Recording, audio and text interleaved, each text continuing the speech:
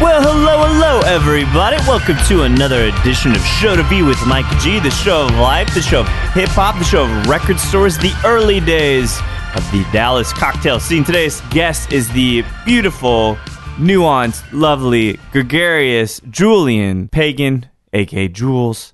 I catch him, actually, we hadn't even had a chance to talk about this. We chatted some months ago, and I'm finally getting to release what was a wonderful afternoon with Jules and Mate as well, which that interview will be surfacing shortly. But Jules has recently perhaps made the first shift out from behind the bar and is going to be working with the Saint Germain team in North America. So there's some excitement there. We don't touch on this conversation. That's some recent news, but we do touch on lots of other things. We touch on music. We touch on ass. We touch on gangster movies, lots of things. And there's even a little bit about Tony Romo for you fans there in Dallas. So without further ado, I hope you guys enjoyed this chat with Julian Pagan.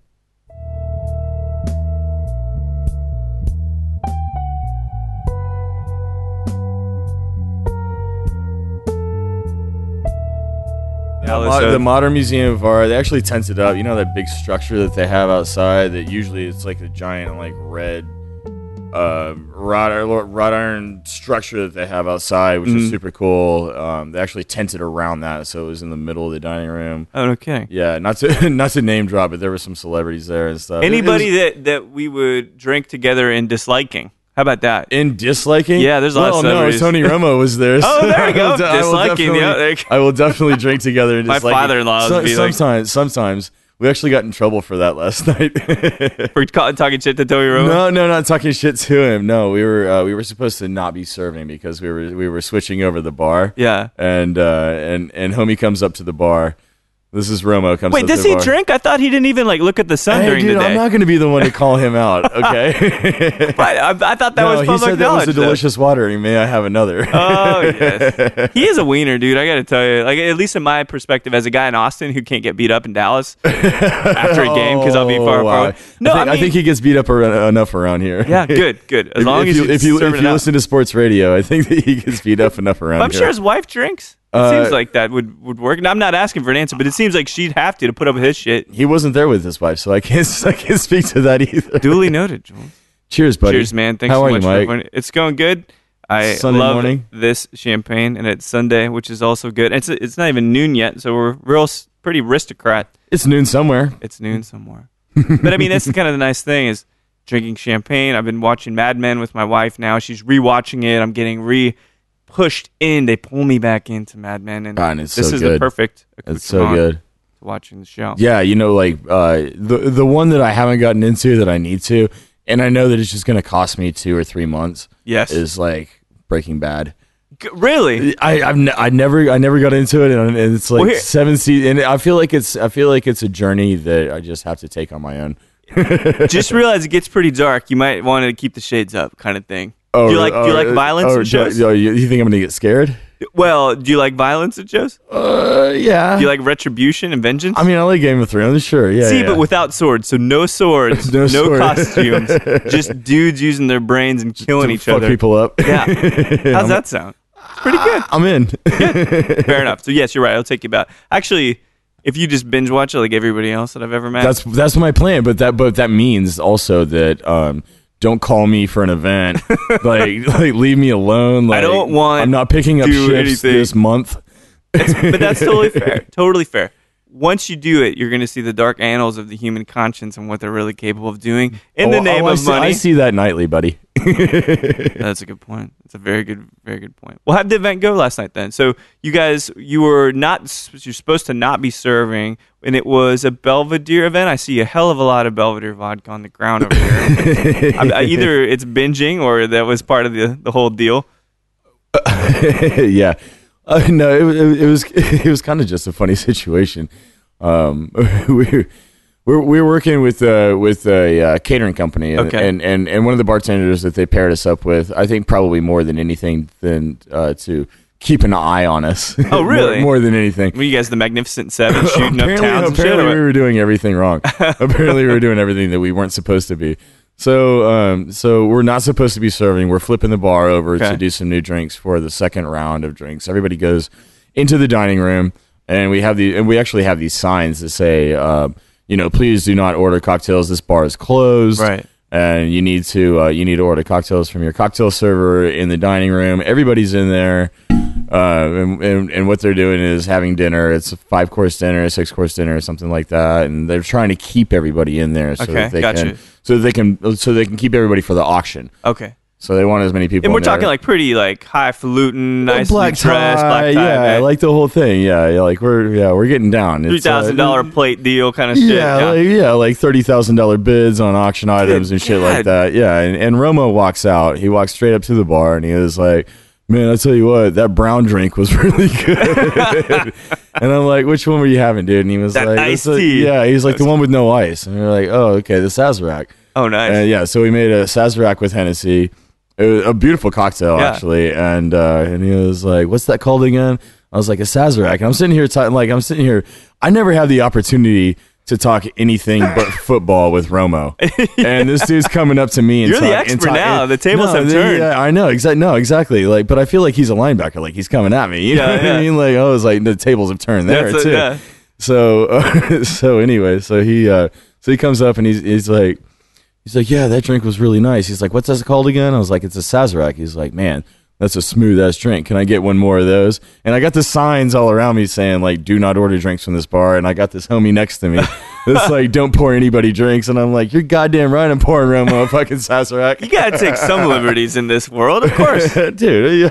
Yeah, exactly. When else are you gonna serve Romo a drink who I didn't even realize on the record drank anything? Well, also as well, and I'm not going on the record saying that he drank the drink. Oh, okay, he just ordered the drink. Fair enough. He knew it was good. He ordered it and told me how much he liked it, but I never saw him actually participate in actively drinking the drink. It's his PR person. Like, "Hey, Tony, you got to tell the guys they're nice at the bar. Tell them you enjoyed the drink. It'll mean the world to them." Actually, I never even saw Romo that night. I just made that whole story up for Josh because I knew that he needed a celebrity to like Hennessy. Oh, come on. Because none of the other celebrities do. Right. Because they don't have Nas going for him right now. They don't have anybody else. There's nothing in songs that I keep hearing about. We needed to create a phantom celebrity. My parents know what Hennessy is, if that's any consolation. I don't drink cognac.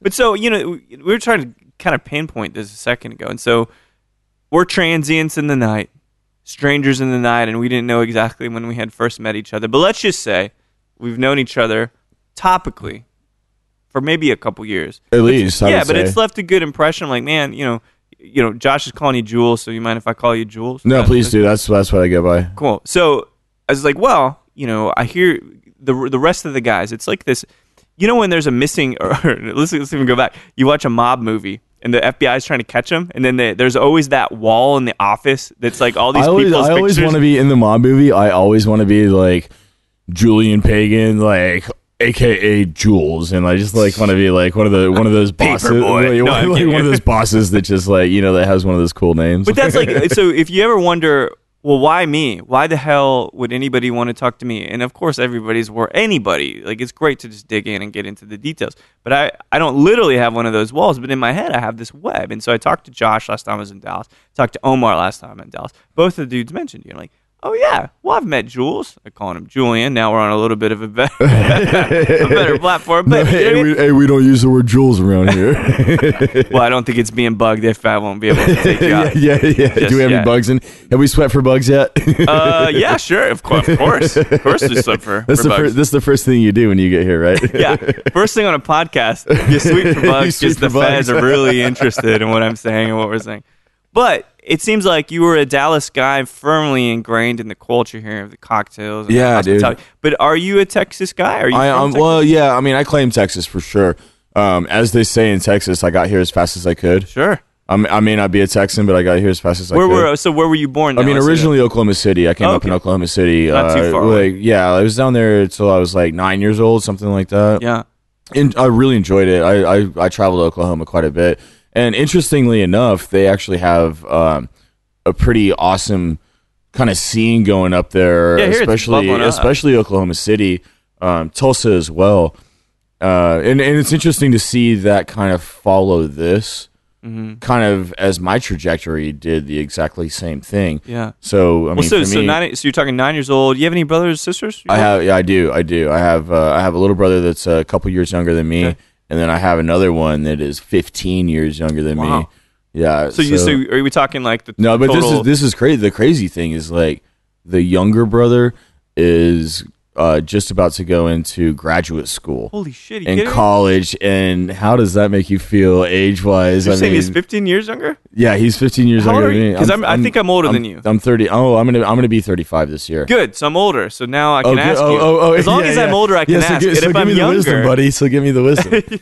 A year and a half that I've got. Well, I'll tell you this. Don't invest. Hey man, I'll take it. You know what I mean? 401k, dude. Hey man, I'm smarter now than I was a year and a half ago. Well, that's so good. I will definitely take any sort of advice. I've got no knowledge to share. Perhaps we will enlighten each other. Across the board here, and enlighten each other, which is good. I hope that this is a conversation of enlightenment. See, radio voice right there. I like that. Well, so 9 years old. So you've got, because 15. I mean, I got to dig in a little bit. So, nuclear family at that point, like mom and dad are together. Mom and dad are together. I mean, basically, I'll give you the backstory. Essentially, I grew up in my younger years. My dad ran a record store back when those were things. No shit. Yeah. So, like kind of a cool one? Yeah, kind of a cool one, kind of the cool one in Oklahoma City. He had a place called Rainbow Records up there, and he was the manager.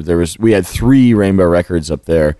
A fallen apart business deal and a little bit of financial luck brought us to Dallas. It was something that we were looking at for the company that he was working for up there.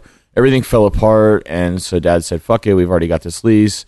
We're opening up a store here. And so for me... In Dallas proper? Yeah, Dallas proper. It was at Lovers and Greenville, and we opened up a store called Pagan Rhythms. Oh, cool. Which was really interesting because for me, I got a chance to kind of grow up in the record store culture when there was such a thing. When there's a physical, tangible thing you got to smell. I mean, like you would call it Starbucks now. Yeah, for sure. Because people hang out at coffee shops or whatever. But when I was growing up, people hung out in record stores. That was the physical center. Yeah. That was where you go to get your music. That was where you go to get your style. That's where you go to get your drugs.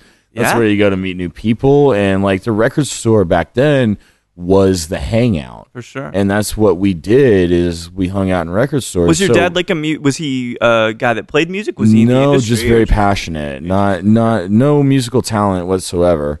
And he'll tell you that. But hell if he can't form a good playlist. But a hell of an ear. It was more like baseball cards for him.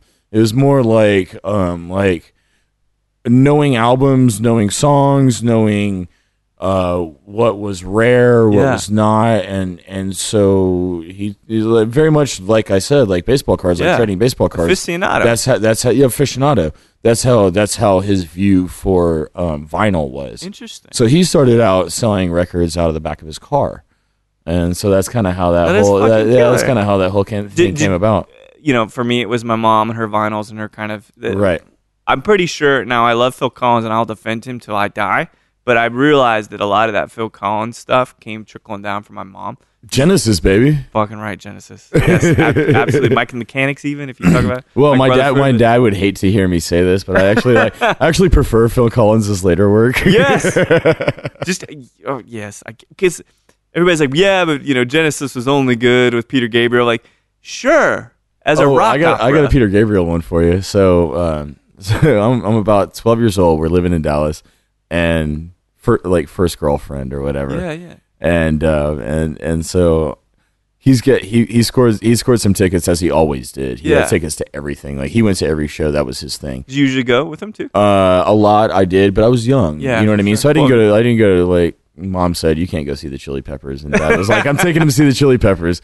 Nice. Like that was when Socks on the Dick and like that whole thing. Amazing. Like, Blood Sugar Sex Magic and all that shit was going on. Anyway. Yeah, so Gabriel's playing in Dallas. He's playing at I don't know, whatever. I think Texas Stadium or something like that. And I'm like, I don't know if I want to go. And he's like, I really want to take you, son. I was like, I think I just want to hang out with my new girlfriend. I'm 12. See, the lady killing ability. He was like, no, you're going, and I was mad at him.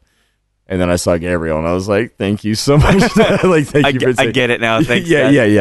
I get it now. That's cute because we're talking because you're a little bit younger, so maybe early mid-90s then when Gabriel. Was born. Yeah, very much early mid-90s, and that was not his hotspot. No, for sure, he was getting a little esoteric, but still he put out was good stuff. Fucking phenomenal. Like, yeah, he played all the classic stuff, and I mean, with Gabriel, it's all about the show. Sure. Oh, you know, always was. Yeah, even with Genesis, so, right? So he was on this giant escalator sort of thing. He was in a phone booth that was like that had this plug that came out, and he was like on an escalator from this phone booth. And, man, singing all. It was pretty incredible experience. Yeah. That seems like a pretty cool dynamic. Dad's working at a record store. Obviously, just de facto, he gets all those tickets. Yes. You get to see a lot of bands. Yes, absolutely. I mean, was your mom into music too? Mom was a homebody. I mean, mom was very much mom. Yeah. She was very much there with the younger brother and doing the mom thing. I was homeschooled. Oh, really? Yeah. So, whose choice was that? But folks collectively, it seems like your dad being like a cultural dude who's got a lot of different influences in music, especially like.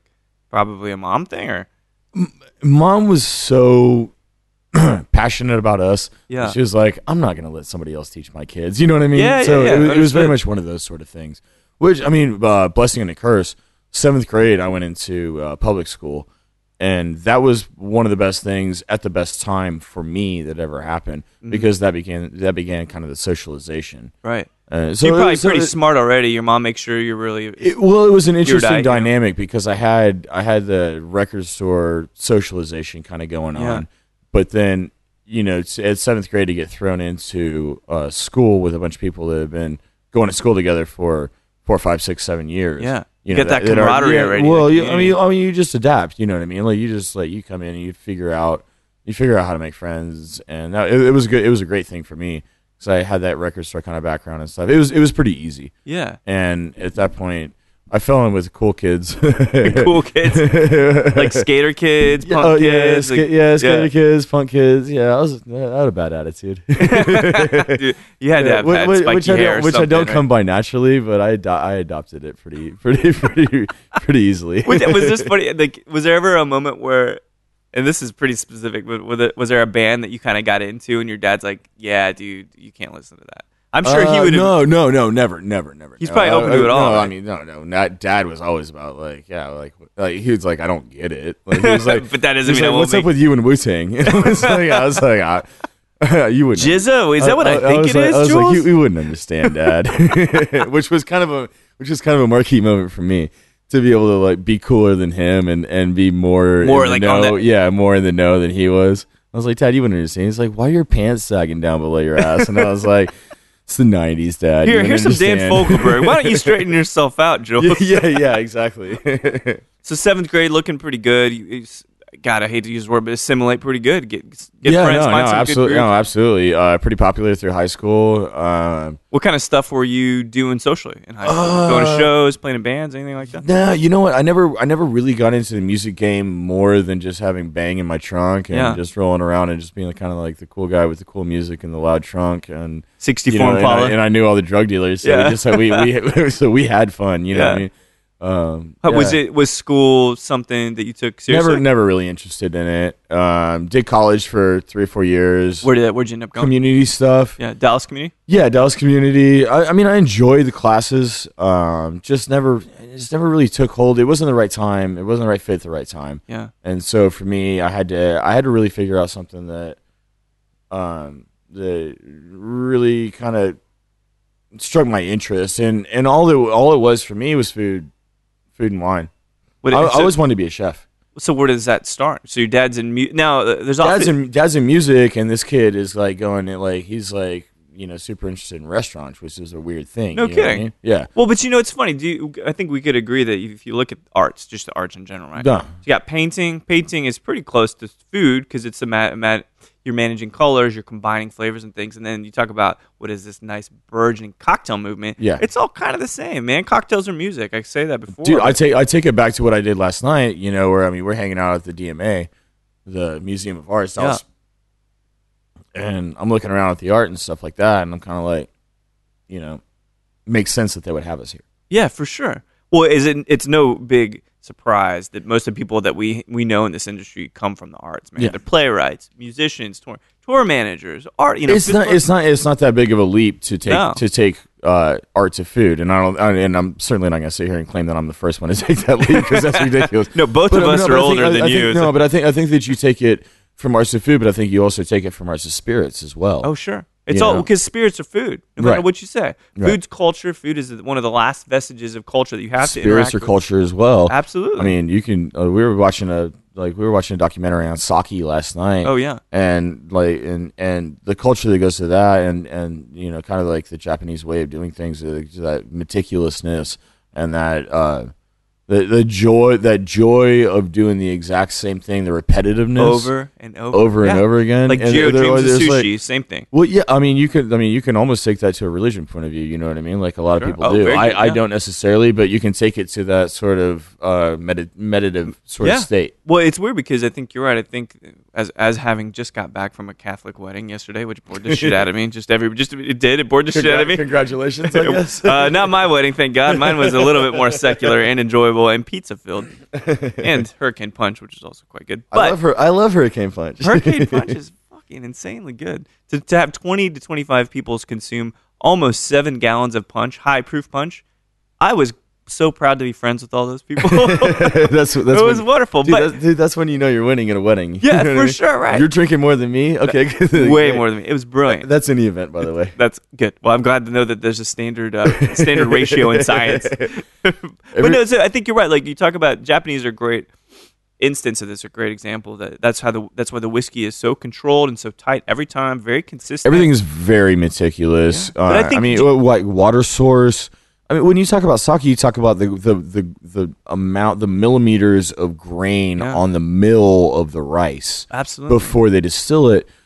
I mean, if that's not generations of expertise, I don't know what is. Right. And if that's not meticulousness, I don't know what is. And I mean, does that sound interesting to me? In a sense, yes, it does. But in a sense, it also sounds like I want to pull my fucking hair out. Thank God they do it. And I don't. Well, I mean, everybody. I think you're right. I just get a chance to be the critic and just appreciate it. Right, and that's the beautiful thing. Well, so think about it like this: like, there's the execution. Sorry, this is so known professional. You have an amazingly operatic and symphonic. I'm gonna go ahead and take this if you don't mind. Oh, come on! No.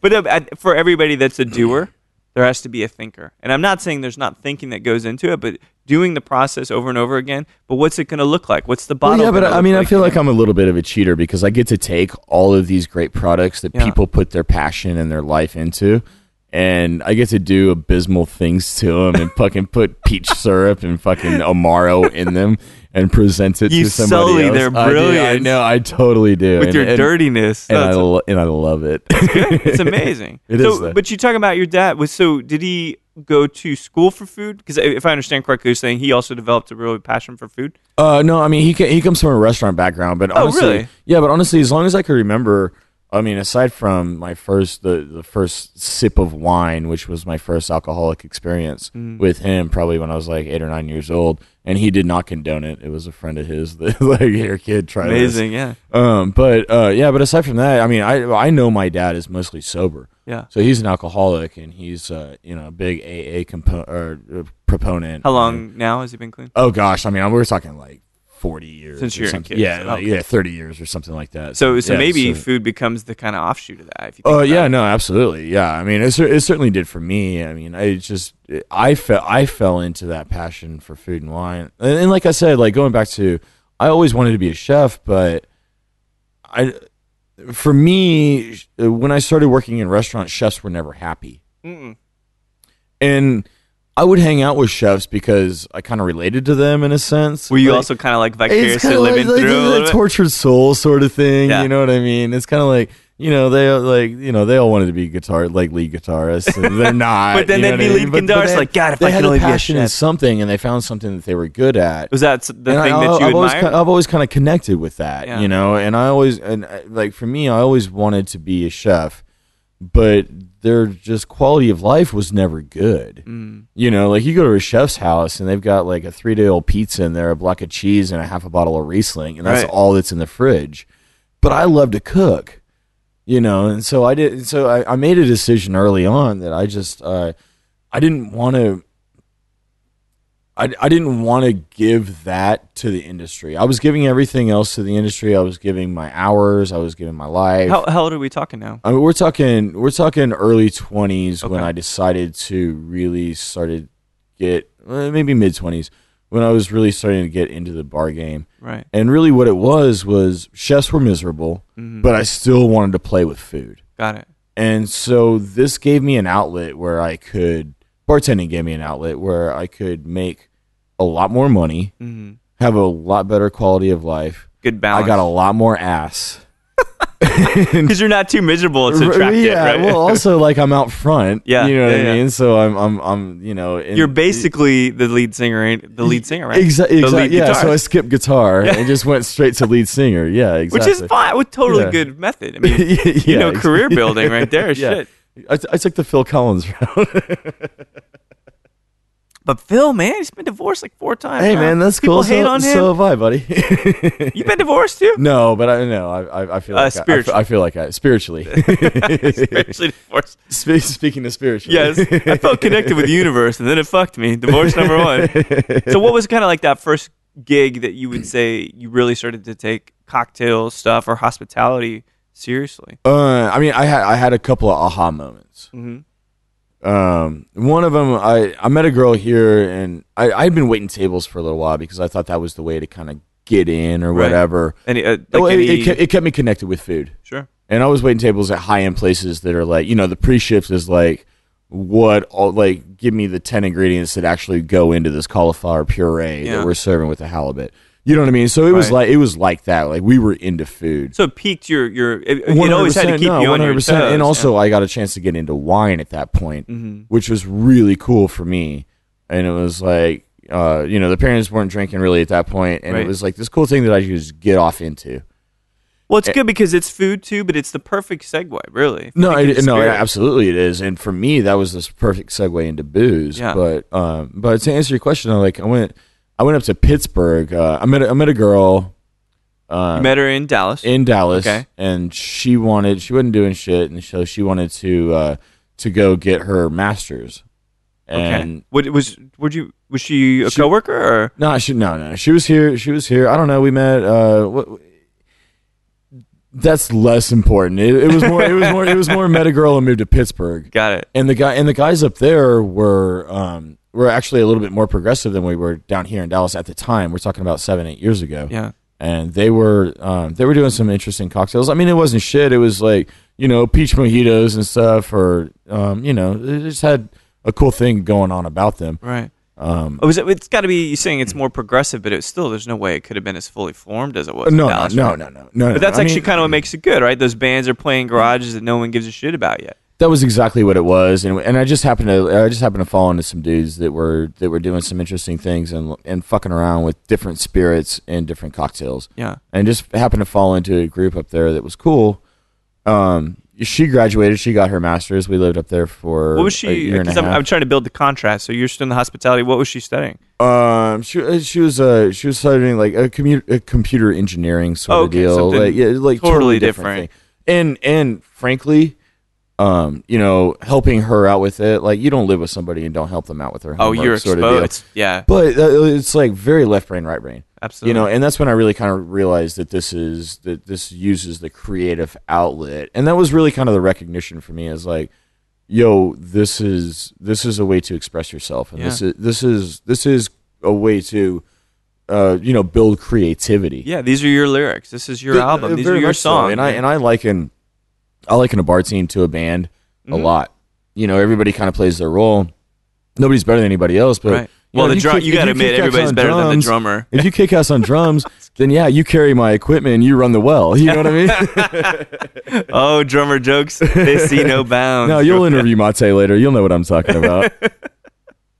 So it's good. So the Pittsburgh thing, you're moving for love, which we all do. And luckily for me, I was exposed to craft cocktails. Yeah, and that was you didn't let it rest. Like you still wanted to learn about it, no matter what. No, it was one of those 100% things. We took a trip when I lived in Pittsburgh. We went to San Francisco, and we went to some of the bars out in San Francisco.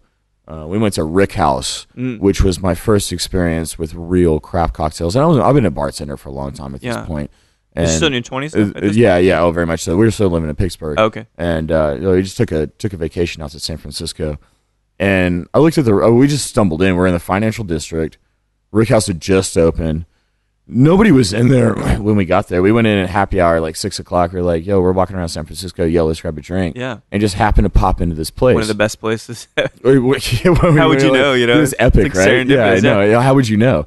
So, like, literally, like, just fate would have it. Open the door of Rick House and pop in there. And are we good? And sure enough, I look at the menu, and I don't recognize half of the things that are on the menu. Just like core ingredients. But I'm a bartender, and I'm a foodie at this point. And I'm looking at this menu going, what the fuck are these guys doing? And so we sat there. We stayed the entire night. I think we got there for happy hour. I don't think we left till 2, and I think we did the entire menu between the two of us. Incredible. Yeah, I couldn't get enough. Yeah. I was like, learning, drinking. Give me another. Yeah. And so I went home. I went back to the hotel that night, wasted. And I went on Amazon and ordered every cocktail book that I could find on Amazon and had it shipped to the house. And so when I got home, there's like boxes and boxes that had already beat me back to the house. And that's when I really got my start. That's when I was like, a new chapter, Dale DeGroff and this and that. And that's when I really, really started getting interested in it. And I was like, I can't believe these guys are doing what they're doing. I was doing what I thought they were doing, but I just didn't know how much I didn't know. Right. And it was a really humbling experience for me. And it was like, this is what I will do for my life. It's amazing. Because there's no ceiling. There's so much to learn. There's so many different regions. You can dive into ingredients. I didn't know that people wrote books about doing what I do. Yeah. Not a lot of books, which is good. Well, at that point, there weren't a lot. Yeah. But that's the one thing that's kind of great about cocktail culture is still because it's up on the rise and people haven't completely commoditized it yet from a book perspective. I think they have. I think now they have. But I mean, all the old school guys are gonna reminisce about the golden era, of course. And I'm really excited about the next person to come up with something and write a book about something that nobody ever thought of, because that's the best thing about what we do. Is you have the opportunity, if you're creative enough, to just be the next guy that's like, oh fuck, why didn't I think of that? There's so many. There are no final frontiers yet. We have just begin to put flags in the moon. You know what I mean? You talk spirit making. Yeah. To the branding aspect of it and the marketing aspect of it, to the fact that it gets into a bartender's hands, to the fact that it gets to a guest. There are so many different levels of manipulation, which is the beauty of it, and it's all about how you want to present your product. Absolutely. So you get back to Pittsburgh. Obviously, all these books hopefully have arrived within a couple of days. Yeah, I didn't talk to my girlfriend. That's probably why we broke up, actually. She's like, "Oh, you're studying for a master's degree now." Yeah. Now I'm studying for a master's degree. You got to support me now. We sat through all this computer science shit. I quit. So how long were you still in Pittsburgh? Not long after that. Okay, so after that, we moved back to Dallas. We moved home to Dallas. She probably finished. So you guys. She's from Dallas, so we moved up there. She finished. She got her master's. We moved back to Dallas, and a homie of mine that I had known for a long time, kind of grew up with. He's opening up a place called Bolsa. Bolsa, okay. Which is in Oak Cliff. And he had told me before I left, he's like, dude, I'm going to open up a wine bar in Oak Cliff. And I'm like, dude, you're fucking crazy. Oak Cliff is the hood. Like, Dallas didn't think it was there. Dallas wasn't ready had for this perception at this point that Oak Cliff was like nasty and hood and not safe and this and that. And he's like, I'm going to open up a wine bar. And I'm like, you're opening up a wine bar in the hood? What are you like, what are you going to, what kind of wine are you going to serve, homie? You know what I mean? No, but legitimately, and it was fun because I think that was the start of the farm to table movement way back in the day. So they had a big food. It was farm to table because we didn't have any choice. We couldn't afford a walk-in, and so we had to have the farmers come in and drop the shit off every day. And so See, we rewrote out of necessity. out again. of necessity. Yeah. So like literally, chef wrote the menu every day out of what he could get that morning, and we took that into the cocktail culture, and we ran with that and went cocktail with that, and said, okay, if the kitchen is going to do it, then we're going to do it too. Yeah, why not? Right? I've always been into seasonal. I mean, like, who doesn't like what's ripe outside right now? Capturing everything. You're just that is capturing right a now. moment. Yeah. You know what I mean? Sure. And I mean, for me, a lot of people that come up to me and ask me like, "What should I drink?" I look out the window. I'm like, "What do I want to drink right now? What is good? You know, what would I be drinking if I were in your shoes? Right. You know, I mean, like, okay, so for example, we're looking out the window right now. It's a windy day. It's Beautiful. sunny, spring, 75 degrees outside. Perfect. We're drinking. What are we drinking? Yeah. Champagne? We're drinking champagne. Yeah. Exactly. So, Well, and that is also because we're both wearing really smart-looking glasses. that has some bearing on it. It has to. do you want to trade? No, because I can't see shit. And you know what's funny? And I don't know if you have the same problem, but when my glasses are off and I can't see, and I'm only to rely on my ears, I can't hear anything.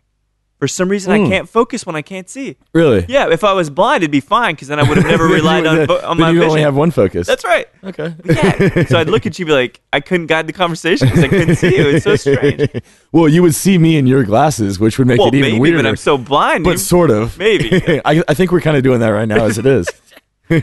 Something like that. Well, so what year are we talking for Bolsa? So Bolsa, man, I think we were like, oh man, I want to go like 7-8 years ago, something like that. And really Bolsa, like I fell into the culture of Bolsa, and that's when I really found out that this is what I want to do. That's when I really found out that this is my calling, and this is my move. And I got a funny little story for you. So when I was at Bolsa, nobody in town had a cocktail list. Really? No. Like, yeah, this is. I mean, we're talking like before anybody knew what a craft cocktail was. When we opened Bolsa, we were doing blackberry and blueberry mojitos, and that was mixology at that point. Really? Yeah. Just muddling and Yeah. But I met this cat. I heard about this cat. Okay.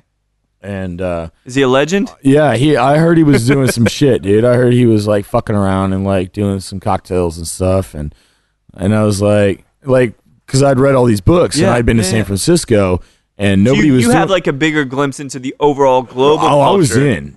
But people in Dallas probably don't get it but yet, right? nobody had seen anything like I had seen. Yeah. So to speak, you know what I mean? The shit. In quotes, yeah, exactly. And later to find out that I was actually right. I just thought I was an asshole. You predicted. But I heard about this cat. I heard about this cat that was making cocktails, and I asked. I heard through a friend of a friend, and I heard that he would close down the bar, and that he would let bartenders in and make drinks for bartenders. And his name was Eddie Lucky Campbell. Really? And so I heard about this dude, and so I went over there with one of the guys, and he locked the doors, and this place doesn't exist anymore. But he was the head barman at this place, and so what was it called? I can't remember exactly what it is. I thought you were hiding it to save the innocent. And I don't really want to say just for protect because we did very negative things in this place. So I don't exactly want to call it out. Yeah. But if you were there, you know. Yeah. If you were there, Jemmy Meadows, you know. So we'd roll in. He'd lock the doors at midnight, and we'd smoke cigarettes and joints, and he would blow my mind with classic cocktails.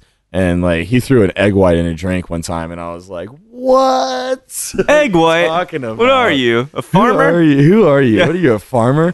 And I'm going through this whole like farm to table process right now as I'm learning these classic drinks from this dude. Yeah. And he's literally putting on a clinic every single night. Wow. And so we're going to see him like 2 or 3 nights a week, and he's like, you know, he's reading all the same books that I'm reading, and we're just getting into it, and we're chopping it up, and he's showing me like all these classic cocktails and stuff like that. And I was like, bro, you gotta come work with me.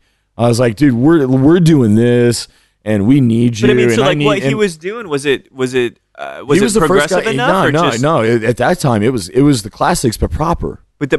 So in other words, he was acting out because he wasn't able to stretch. He was doing egg white sours proper. He was doing fresh squeezed juice. Yeah. He was doing, like bijous and shit. Like, I mean, he was doing this shit back then. He was like, I'd never had Campari. Yeah. You know what I mean? And he's like making me Negronis and shit, like at 4:00 in the morning at this place. That's the right time to drink. Yeah, them. and nobody in Dallas has ever had any of these fucking cocktails. Really? But I had just like you're the best guitar player I've ever seen. I just dumbassed into this fucking place in San Francisco and just been embarrassed because I was a bartender that didn't know what the fuck was going on, and then I happened to run into this dude that's doing it down here, and I'm like, okay, you're coming with me. So we brought him over to Bolsa. We come over there. And he was totally amenable to it. He's like, "Let's go, let's do it." Well, no, the place. Oddly enough, the place that he was working at shut down. Oh, so it was out of necessity. I'm not going to say that it had anything to do with those late night cocktail sessions and all the booze that we made after hours that never hit the computer. But timing is right, and everything lines up. But everything is perfect. Everything lines up. So we're doing farm to table in the kitchen. We got Graham Dodds in the kitchen. He's doing this farm to table thing out of necessity because we don't have a walk-in. Right. And so whatever the farmers bring us. And so the farmers start bringing us shit too. There's like, here's dandelion petals. Here's what's going on. We got peaches right now. We got this right now. And so we get really into the farm to table cocktail movement. And that's really when I started becoming really passionate about it. We wrote the first cocktail list at Bolsa. And I don't think that anybody had a real deal cocktail list up until that point. So would you say that you kind of like, I mean, I'm not asking you to take any question. I will not say that. But would you say that you were a founding father of the movement? I will say that Michael Martinson was also doing that at the Mansion, but he wasn't on my radar at that point. So I was fucking around with it, but until I met Mike, I wasn't really. I didn't get it like I got it after I met him. So how long were you then at Bolsa? Because Eddie came over because his spot closed. Eddie came over. Jay Cosmos actually took over after Eddie. Oh no shit. Yeah. So I mean, like our program really took off, and like it spawned a lot of really killer bartenders. Yeah. But my time there ended, and I was looking for something, and I heard about this dude Mike, and I went and talked to him, and he was about 2 or 3 months from opening Cedar Social. Mm-hmm. And this is this a few years later after Bolsa? Or? No. This is directly after. Yeah, but I mean, sorry, were you at Bolsa for a couple years, or was? Probably 2 or 3 years. So things have a lot of time to kind of form. 2 or 3 years. Yeah. Actually, Mike was working for Diageo at the time. He was repping Ron Zacapa. Mm. This is actually kind of a good story. He came in and he did a cocktail competition for us for Ron Zacapa, mm-hmm. And it was my first cocktail competition. I was so excited. Were you nervous at all? Incredibly. I still get nervous. I still get super nervous. I can see you're getting nervous just thinking about it. I'm getting nervous just talking about it. If anybody knows me, like I'm terrible at cocktail competitions. It's funny because you exude this kind of confidence and stuff, but there's that one thing that gets stage fright. You can tell I'm getting red already. Yeah,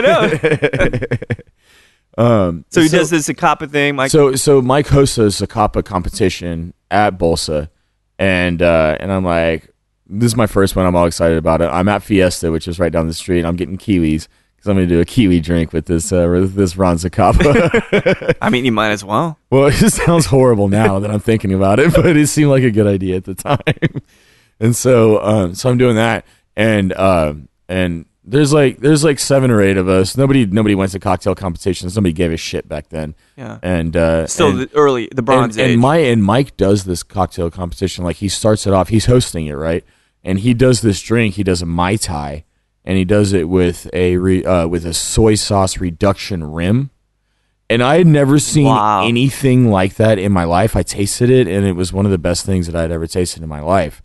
And it was like, this dude right here. Where is he at mentally? He's like, where does he come from? Exactly. Yeah. And that's what I love about cocktails. I like that. Where the fuck is he at mentally coming from? But it works. And so that really flipped a switch in my head, and that's my approach for every cocktail is that Mai Tai that he did, and that was the first time that I'd ever met Mike. And so when I heard he was opening up a bar, I was knocking on his door. This was Cedar Social? Yeah, this was Cedar Social, yeah. And so kind of the first of what I understand was a portfolio of bars that were to come. 100%, man. Yeah, that was the first major cocktail bar in Dallas, Texas. And he Mike had so much experience abroad. New York, San Francisco. He had worked for Diageo, traveled so much, and he knew all the big names and everybody like that. Yeah. Like we had a tribute list. We had like a whole page on our cocktail list. It was all tributes to people all the way around the country. We're making Eric Castro cocktails. Yeah, wow. We're making Willie Shine cocktails. We're making cocktails from all over the country. Yeah. Just trying to expose Dallas to cocktails. And and it was incredible for me because, a sap like me, I just ate that shit up so much. I just jumped new, into right? the culture. Totally so bold, totally new. Head over heels. Yeah. And so Cedar Social for me, I mean, that was graduate school. What year are we talking Cedar Social? God, dude, I'm not good with years. We're talking about cool. 5-6 years ago. Yeah, something like that. 9, 10, 2011, something like that. Yeah. I mean, like even that. in Austin, it resonated. We all knew about it. Right, and I mean, God bless you for saying that. I mean, I didn't know that it was like that. I didn't realize what we were doing when we were doing what we were doing. Yeah, it was having a lot of impact.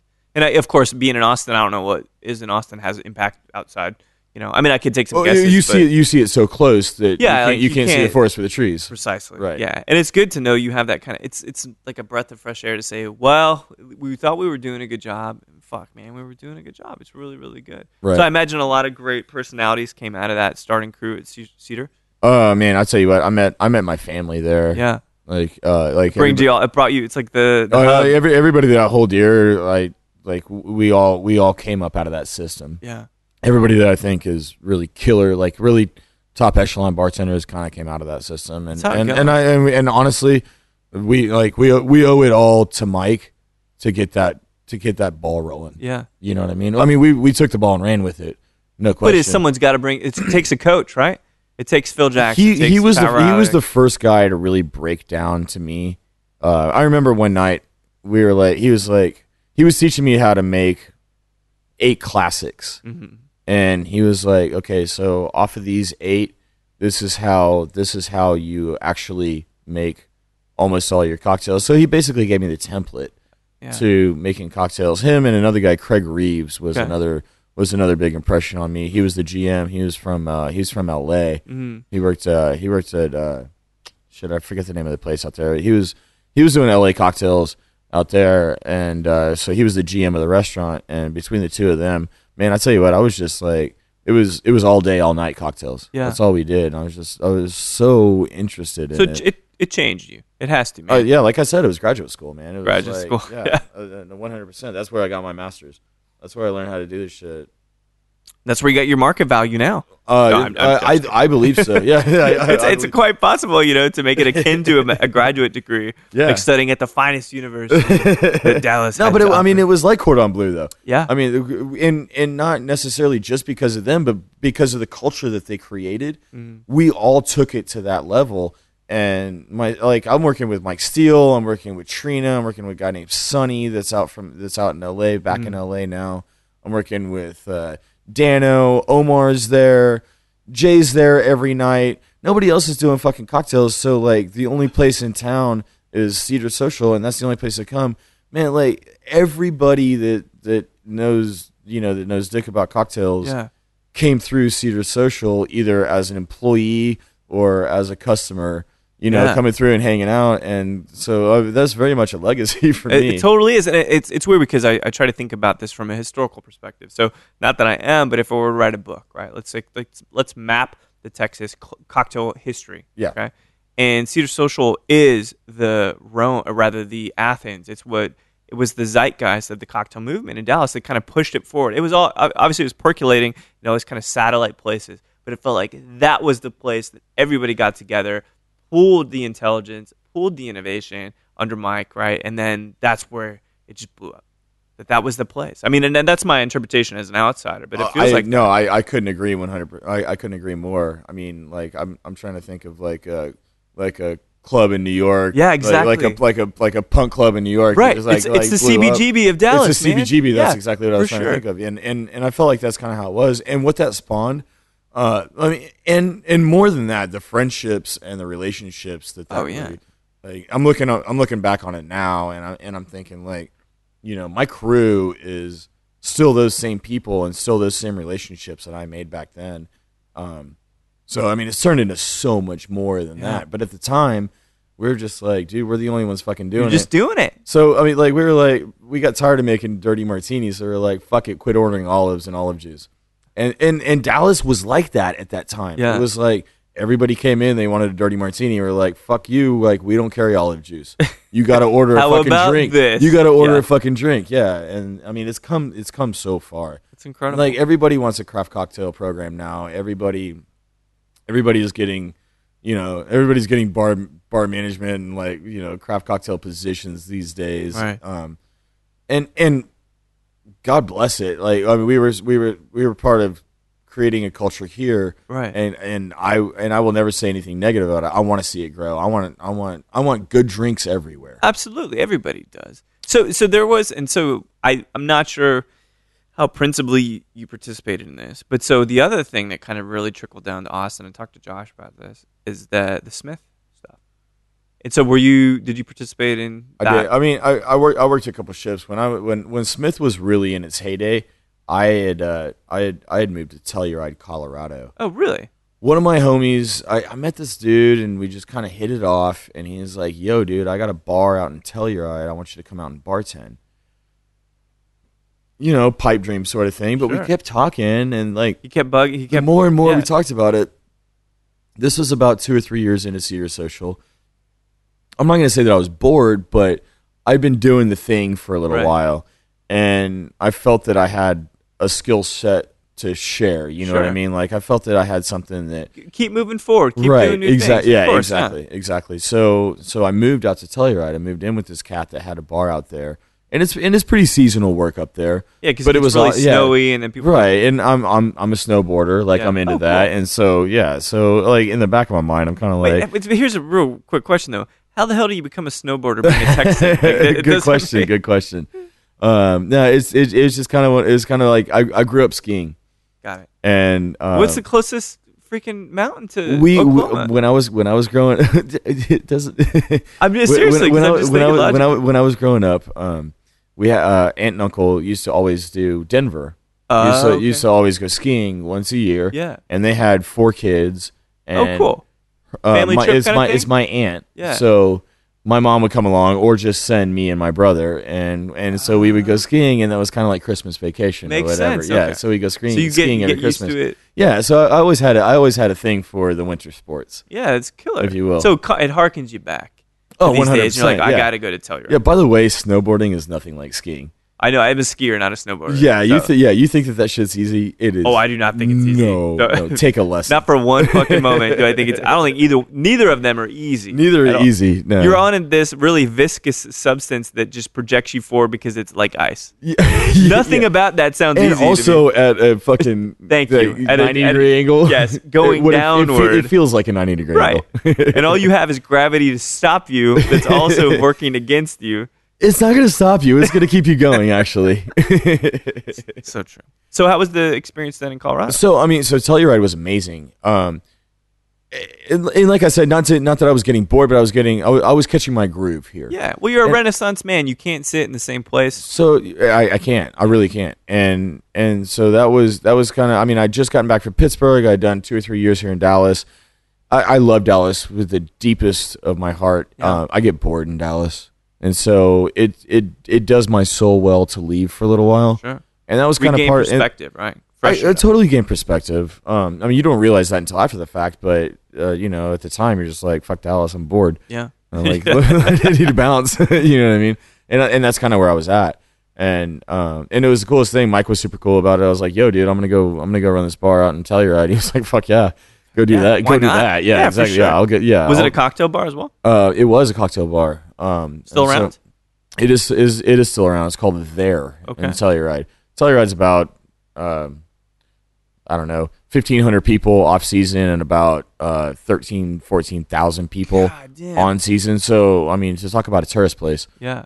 it's 100%, and it's really interesting because when I was out there, it was you you meet a lot of Texas people in Colorado. Oh, sure. And they don't particularly like Texas people, by the way. So for me, I don't particularly like Texas people. I don't particularly like Colorado people, so so there's that. We're opposed right now. No, I'm kidding. I fell in love with Colorado people. They live really hard. They go hard at it. They're so healthy too. It really bothers me. Yeah, it really. They're I healthy and they go hard. I and like I'm to like, smoke cigarettes and drink champagne in the morning, and they're not into that. They like to go hiking and shit. But all over. they Even liked people my with canes. they liked my cocktails. That's and good. And That's all was that matters, right?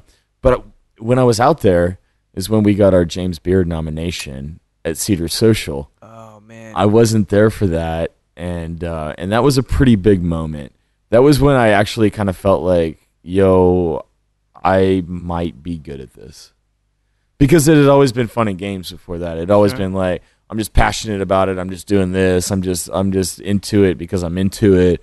And, and I like getting laid and I like staying up late. Right, and you're a rock star, man. It was very rock star status, you know what I mean? And then that one hit and it was kind of like, oh shit, I might actually be kind of good at this. Like, we're recognized by people that know. Yeah, exactly. And it was amazing because Cedar Social got the James Beard nomination.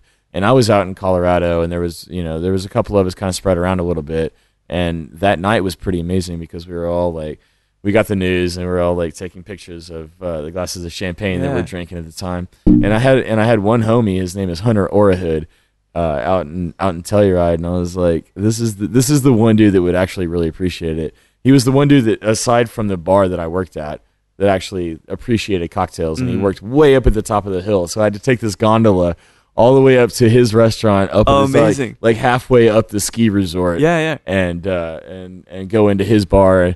And I was like kind of nervous about it. I'd only known him for a couple of days, but we kind of like made we had made homies or whatever. And I was like, yo, dude, I got to tell you something. He's like, what? I was like, dude, I just got a James Beard nomination like a few hours ago. Yeah. And What'd he say? He goes, I've got this bottle of VEP chartreuse in the back. Let's go get it. Let's celebrate. We drank chartreuse all night. That's amazing. It was fucking amazing. And we were looking down. It's like one of those restaurants with a view. Yeah. And so we're looking down all over the town of Telluride. It's December. It's snowy as fuck outside. And we're drinking VEP chartreuse. Yeah. We had a pretty good bonding moment that time. It was another aha moment. Yeah, it was pretty good. So this is good. This is a perfect time to sit back and reflect for a second. You've done good work at Cedar Social. You learned. You kept learning. You moved to Colorado to learn even more. Get the James Beard nomination for the crew at Cedar. So we're going to talk about Madrina here in a second. But, which I think was a great conversation we had before this, apparently you posted, and this is a shout out to William Scanlon III. I'd like to meet 1, 2, and 3 of Will. But he is the guy importing Rey Campero. Yes. Mezcal. Yes. Got some amazing... He actually re-Instagram my Instagram. Amazing, yeah. I know. Beautiful picture. You've got the Jabali. You've got, they've got the Madre Quiche. That's another one, right? Yes. They have the Espadin. Yes. They've got a couple other SKUs or Pulquero coming out. But the one that you didn't have, coincidentally, going back to baseball cards, talking about these collector types of sensibilities that your father, you, and I have, making sure the set is complete. You son of a bitch! I didn't even know, dude. I had no idea. You brought the one that I didn't have. And I brought the one that you didn't I've have. never had. It's insane. And for all I know right now, it's only New York, California. Perhaps they'll expand. But is the Rey Campero Tepestate, which is 2 times in copper, if I'm correct. Now, someone's going to have to probably correct me. Joshy, can we get a... Yeah, let's take a look at the... Hey, can you look at that bottle? Is that twice as still in copper? I'm pretty sure it's copper. Yeah. I don't think it's in Barra. It's a copper, right? It's copper. Yeah. Cool. And what's the bottle proof on that one, Josh?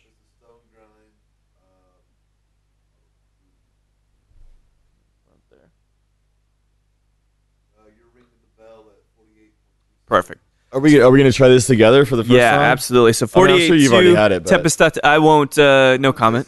So yeah, please, Josh. So you know that like my passion right now is mezcal, right? Well, that's what I suspected. Yeah, and I always ask, man, bourbon mezcal when I'm coming in town. I want to bring a bottle, give you guys the same experience as if, that's really fun. We're at my place, and yeah, it's crazy. And I'll tell you what, it was real tight out of the bottle, man. Tepestate, like traditionally, at least from what I've tasted, and I haven't had that many. I've only had probably a handful. But they seem to be typically very minerally, and you get a lot of terroir from a Tepestate. So here, let me offer an explanation as to why. Not that you don't know, because I know we're all in this room. We got Josh, Jules, and myself. I forget that we're doing this for our listeners because but it's okay because it's important. So Tepestate, as far as I understand of all the varietals, is the oldest. So you're talking 18 to 26 years. And I've seen some that have gone 20, 26 years. But let's put that into perspective. I'm going to paraphrase Francisco Terrazas from Vaga, right? Good, wonderful gentleman. I love. Why don't we talk about where we were 26 years ago? I can't count that high. When this was birthed. I was 10 years old. Dude, I was barely getting into high school at this point. These plants, yeah, right. And I was listening. Maybe I couldn't drive a car. when this agave was planted. Yes, How about that, buddy? That's crazy, right? Isn't Early it? 90s. Not to take you off topic. No, but sure. Like In Utero was just coming out. Let's put it that way. yeah, Kurt In Cobain was Utero. still alive. That's right. How about Cobain that? was still alive when Yeah. this plant was growing. Yeah. But the thing is that, and this is the most beautiful and poetic way to more appreciate mezcal, not from a flavor perspective, but from a To Slam Antonio, contextual. Right. This is a 2014 harvest. 2014 harvest. So you drink whiskey, you drink vodka, you drink gin, and a single kernel gives its life to give you the greatness of that flavor as it's washed and it's fermented and all that. This plant grew this long to be harvested to make this bottle. If that's not poetic in a single particular, like, your intent and your objective and your purpose in life, then I don't know what is. So Tepestate 48-2 Rey Campero, 2 times copper, very brilliant. I'm gonna sip it yet again. Cheers, my man. I'll tell you what. I just get so much. Oh, cheers, cheers, brother. Not a lot. They're small. They're small agaves. I mean, like the Tepestates, they don't. Now get these big. they're medium size. Like Habalis are pretty small, but the Tepestate is I would say Espadin and larger size, depending. Right, but it's not a big 25 years to get there. Right. Get about 4 liters per agave. Oh man, that's a great knows? question, Josh. Like, dude, I it don't know, it varies so much because that ferment probably doesn't top 6% alcohol.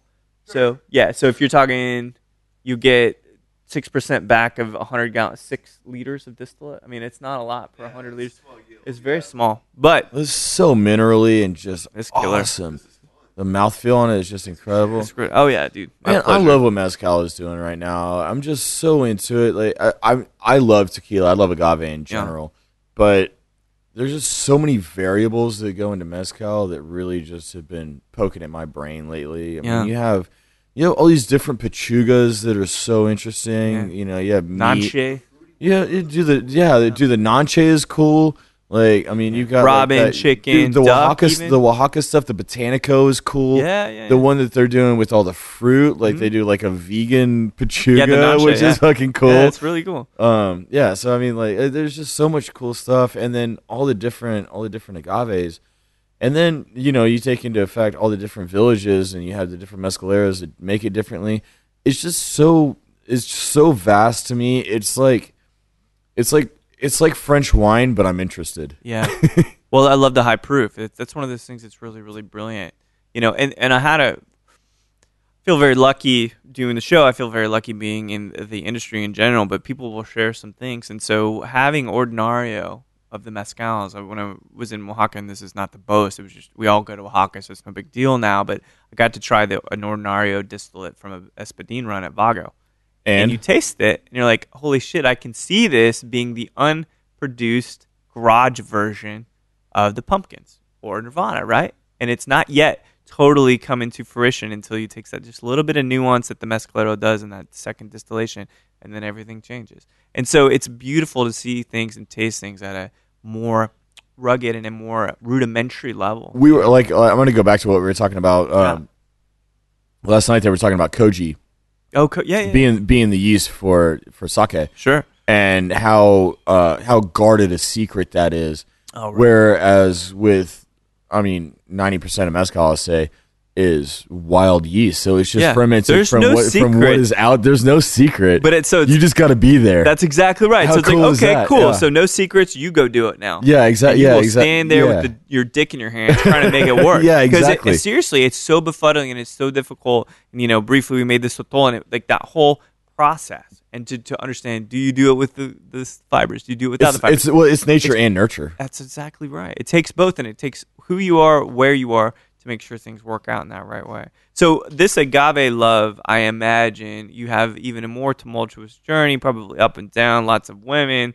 I've been watching Mad Men. I'm thinking Don Draper. You've got the nice glasses, nice shirt. But you end up It's working just because with I look like Michael. you. Yeah, right. Bullshit. But you end up working with Michael again. Yeah. Maturino, yeah? Yeah.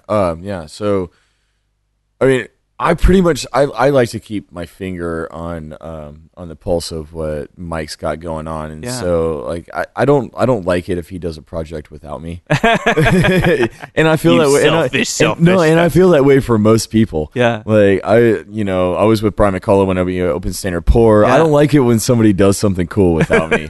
I feel like I need to like get in on that. Be there, you know what I mean? get to the ground floor, and it's kind of how I like. Don't do something cool without me. Yeah, you know what I mean. Like I need to be in on that, and not as a spectator. Yeah, like I need to be on the I need team, to be participating. I need to be in on that. You're doing something cool. I want in on that. Right. And put me in the game, coach. Yeah, put me in the game, coach, because I still got an arm. Yeah, for sure. You're still in your 30s. You still got some career left. Yeah, I'm still Tony Romo. I still like Sazerac. Anyway, so when did you guys open over there? No, so we opened up, about 6 months ago, something like that. And Mike had been talking about doing an agave bar for a long time. We were talking about agaves and tacos back behind Sears Social, like way back in the day, doing a mezcal taco bar. So I mean, it's always kind of been on the mind. He came up with this thing. He wanted to do a French and Mexican kind of marriage. I hate to use the word fusion because that's really hybrid? not what it is. It's a hybrid. Yeah, it's definitely a hybrid. And he was wanting to do that for a long time. And, he got a chef involved, and he got some funding behind it. The project started rolling, and we started looking at this thing. And he's like, "Dude, I'm gonna do agave, and I'm gonna do brandy." I'm like, "What are you talking about?" He's like, "Dude, I'm gonna do French. I'm gonna do Mexican." Okay, that kind of makes sense, right? I realized how much sense it made, and and I remember the first time I came in, he was like, "Yo, dude, come in and check this place out." Yeah. They hadn't ordered a bottle or anything. I just came in and the guy that they had come in and do the finish out on it was just absolutely fucking amazing. It was the same guy that we had from Sears Social. He did Proof and Pantry as well, and then he did Madrina also. And it's just such a absolutely gorgeous restaurant. Yeah. I was like, dude, of course I'm in. Of course. I'm not going to let you do this without me. You know what I mean? Like, well, at the same time, you're like, no, I'm not going to let you do this without me. No, I'm like, I want at least one day. I got to at least be in on this. Yeah. I can't let anybody do anything without me. So it further like pushed you into the world of agave. Oh, 100%. Right? I mean, I was into tequila. The funny thing is I was talking to Josh about this the other night, and it's a funny thing is like I don't follow Mike along. Mm-hmm. It's just funny how we end up at the same place coming from different places. It's like when Harry met Sally, man. Oh my God, yeah. Hey Mike, it's like when Harry met Sally. Oh, I love the way you quiver your lip, Mike. I love the way that you can't make your mind up about a sandwich. It's all the little things that I love about you. But he is married, so I don't think there's no future there. Right? But so it's going good. Agave, I caught wind of it. Things are good. Like, and really, it's for me the most beautiful thing about bartending right now, and what I love about it is that bar. I have my right hand to 100 different agaves at any point in time, and I've been lucky enough to be able to sample them all and taste them all and get to know them all and really, kind of build the knowledge and the culture that way. And it's my new hotness right now. That's what I'm really into. I love it, man. And so next time I got to go left hand and like start getting into some some of these Armagnacs and Cognacs and stuff like that. That is good. That's a left-handed. It's the next challenge. It's the next nerd out. You know what I mean? Well, so when you think about it, because you're 34 now. Right? Mm-hmm. So things are going to keep speeding up. You're going to keep learning more, have more experiences. What are you saying? Traveling. No, don't worry. It's not derogatory yet. It's not derogatory yet. But you already said we don't get better looking. Now you're telling me things are going to speed. You said we didn't get better looking. Things are going to start speeding up now. Oh, come on. Oh, I meant that we do get better looking, but only in an inverse kind of weird. Keep drinking the mezcal. Yeah, I promise you, I get better looking. So, do you want to do the brand thing? Do you want to open a spot? Where do you go? No, I want both. I absolutely want both. I want to do the brand thing. I want to fall in love with the brand. I want to find something that's just absolutely perfect for me. But I also want my spot. Yeah. I don't mean this in a negative way. I don't necessarily want to follow, the first person that would come to mind would be Jay. Yeah. And I don't necessarily want to follow in his footsteps particularly. Right. But I want both. I want a spot, I want a brand thing, and then, I want to see where that kind of goes from there, where that takes me from there. I feel like I'm really into education, man. Like I want to be out there in front of.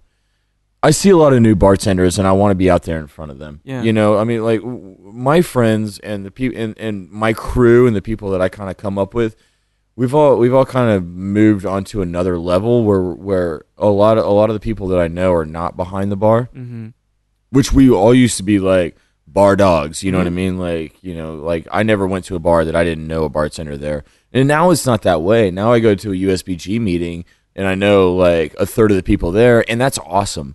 Yeah, because it's spread, it's socializing, it's I growing. want to get in front. I want to get in front of these guys. I want to get to know these guys. I want to have an impact. I want to give back the way that Mike gave to me. Yeah. I want to give back to the next generation.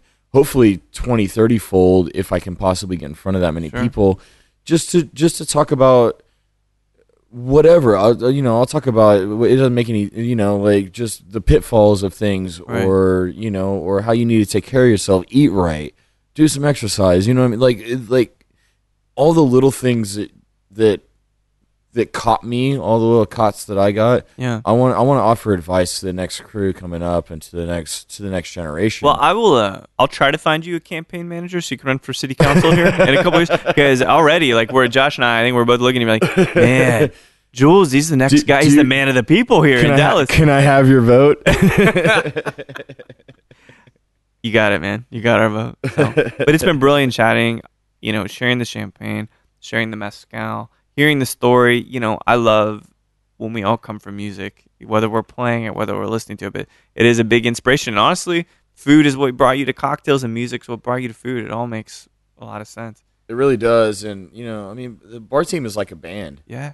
You have to, you really have to look at it like that. Like everybody's playing in sync, and everybody's doing exactly what their role is, and I think it's a beautiful thing when you get a bar team to work together like that. They play beautiful music. It's amazing, and it's great coming into Dallas. It's great, Josh Hendricks. Thanks so much for loaning up your house and having just wonderful hospitality. And I am forever grateful to be able to sit here and chat with people, and I'm forever grateful. I'm sorry I was so chatty, dude. I feel like it just kind of went on. You realize this is an interview. Like the only requirement is that one of us talks. That's it. Hopefully it's less me. People hear me. They don't give a shit, right?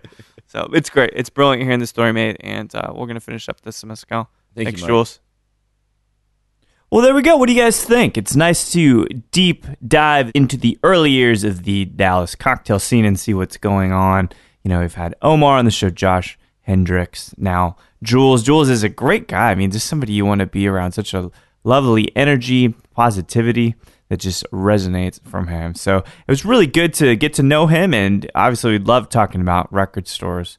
So Dallas, there's more uncovering yet to unfold and more interviews from Show to V coming. So thanks everybody for listening to Show to V with Mike G.